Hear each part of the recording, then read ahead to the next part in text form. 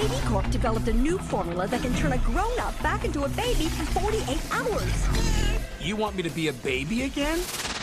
In the new movie The Boss Baby, Family Business, now in theaters and streaming on Peacock, we're reintroduced to the Templeton brothers.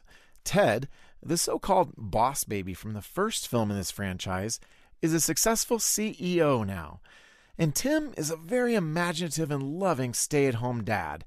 But he isn't so sure he's connecting with his super bright daughter Tabitha as well as he should. But there's actually a much bigger problem now. You see, Tabitha's school, run by an educational genius named Armstrong, is turning kids against their families. So a new boss baby from the mysterious organization known as Baby Corp recruits Tim and Ted to infiltrate the school in an effort to save the day. Of course, to do that, they'll have to break out their sneakers, shorts, and diapers and pose as young kids once again.